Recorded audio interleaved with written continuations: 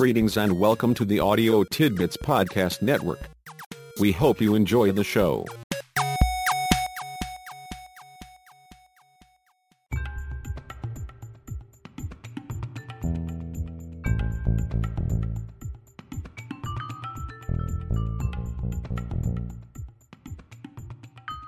Shadow of the other. Where love rules, there is no will to power. And where power predominates, there love is lacking. The one is the shadow of the other. Carl Jung. Don't try to take charge of anything or anyone. Sure, you are assertive and comfortable with your position and authority, and don't hesitate exercising that authority appropriately and responsibly. The point here is that you don't use power junkie strategies including manipulation, power games, and expanding your locus of control at the involuntary expense of others. Do you gain more control and influence over time? Yes, you do. The remarkable point is that this expanding locus of control just seems to happen without any active intent of yours. You simply end up in charge. It seems likely that this is a product of intuitive processes that recognize and exploit opportunities to facilitate the success of other people. Your being in charge isn't a function of power or control. It's, rather, a function of your being in charge becoming an extrinsic but essential aspect of other people's success.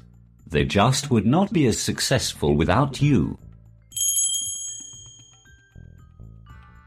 All you've got? Don't compromise yourself. You are all you've got. Janis Joplin. Adjust to people and circumstances without compromising your values, beliefs, personal style, position, or self-perceived status. You don't expect others to adjust to or accommodate to you, unnecessarily, inappropriately, or unilaterally. You remain who you are regardless of who is present or the specific situation, but intentionally adjust your behavior and demeanor so that others can perceive and relate to you in positive and useful ways. In this way, you avoid any extraneous emotional or social clutter, thus maximizing the opportunity available with each person and in each situation. Spiritual progress. By helping yourself, you are helping humankind. By helping humankind, you are helping yourself. That's the law of all spiritual progress. Christopher Isherwood. Perhaps helping humankind may be a bit beyond your immediate focus. But be that as it may, be flexible and accommodating to the needs, preferences, and individual situations of other people.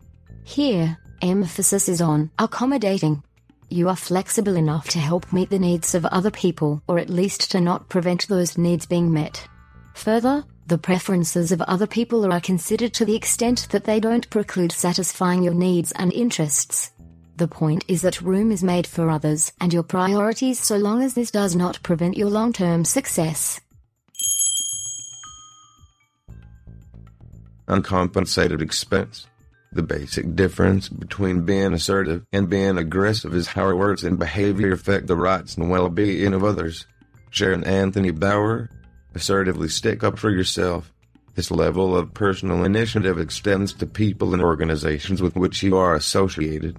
Of course, needs are prioritized and have to be met. Interests need to be pursued. Personal and organizational goals need to be realized. For you, though, meeting your needs at the uncompensated expense of other people is unacceptable. As O.R. Ripples observed, joint undertakings stand a better chance when they benefit both sides. Pursuing self-interest in ways that prevent others from pursuing their interests is problematic. Reaching goals in ways that make it impossible for other people to reach their goals is to be avoided whenever possible. Sticking up for oneself and one's interests is consistent with your approach to everything, so long as every reasonable effort is made to avoid injuring other people and their interests. In a snit, we should be too big to take offense and too noble to give it. Abraham Lincoln. You are generally positive about most people and most situations. Some people are negative about everything and everyone, or unpredictably negative about things.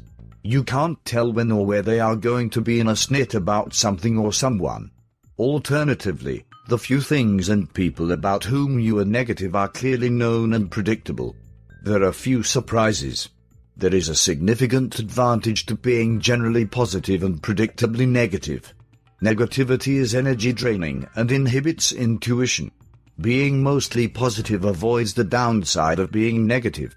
Further, knowing when and what people and circumstances prompt negativity lessens the emotional drain and makes it easier to manage the bad vibes so as to minimize the suppressing effect on intuition. You know that the cost of negativity is too high to tolerate beyond that which can't be avoided. The calmest person. My father used to say to me, whenever you get into a jam, whenever you get into a crisis or an emergency, become the calmest person in the room and you'll be able to figure your way out of it. Rudolph Giuliani. You are seldom uptight or nervous. In part, this is because you have learned to manage your anxiety, stress, and fear of failure. In part it is also because you are in touch with and trust your intuition. You have learned to expect insights and understanding that will enable you to deal with most any people or situations that need your attention and management. You trust your conscious skills and knowledge, but also rely on your intuitive capacity to hang in there and deal with whatever comes along. Jewels of wisdom. The more tranquil a man becomes, the greater is his success, his influence, his power for good. Calmness of mind is one of the beautiful jewels of wisdom. James Allen. You deal smoothly with the ups and downs of life. Most people generally reflect the state of their personal worlds. When things are going well, they are more positive and energetic. When their worlds are in a downturn, they are more irritable and anxious. For you, though, this pattern is not evident. Rather, you seem unaffected by the fluctuations. This is because you separate events from your reaction or response to them. To let yourself be pulled up and down by what is happening around you consumes unproductive energy and attention and diminishes your capacity to deal effectively with whatever is happening. No matter what has happened, always behave as if nothing had happened, no matter what has happened. Arnold Bennett. Maintain a consistent level of energy and involvement with people and activities. You know that your effectiveness depends on continuous attention to and focus on people, activities, and the environment. This requires a flow of energy that does not fluctuate much. For this reason, you don't expend either too much or too little energy. You don't have high and low days. This requires that you don't get pulled into rushing and frenetic activity or pulled down by stress, negativity, and exhaustion. It will help to remember the words of Madame Suzanne Korchod-Necker, behavior is the theory of manners practically applied. Your resulting steadiness and predictability are hallmarks of your approach to virtually every person and situation you encounter.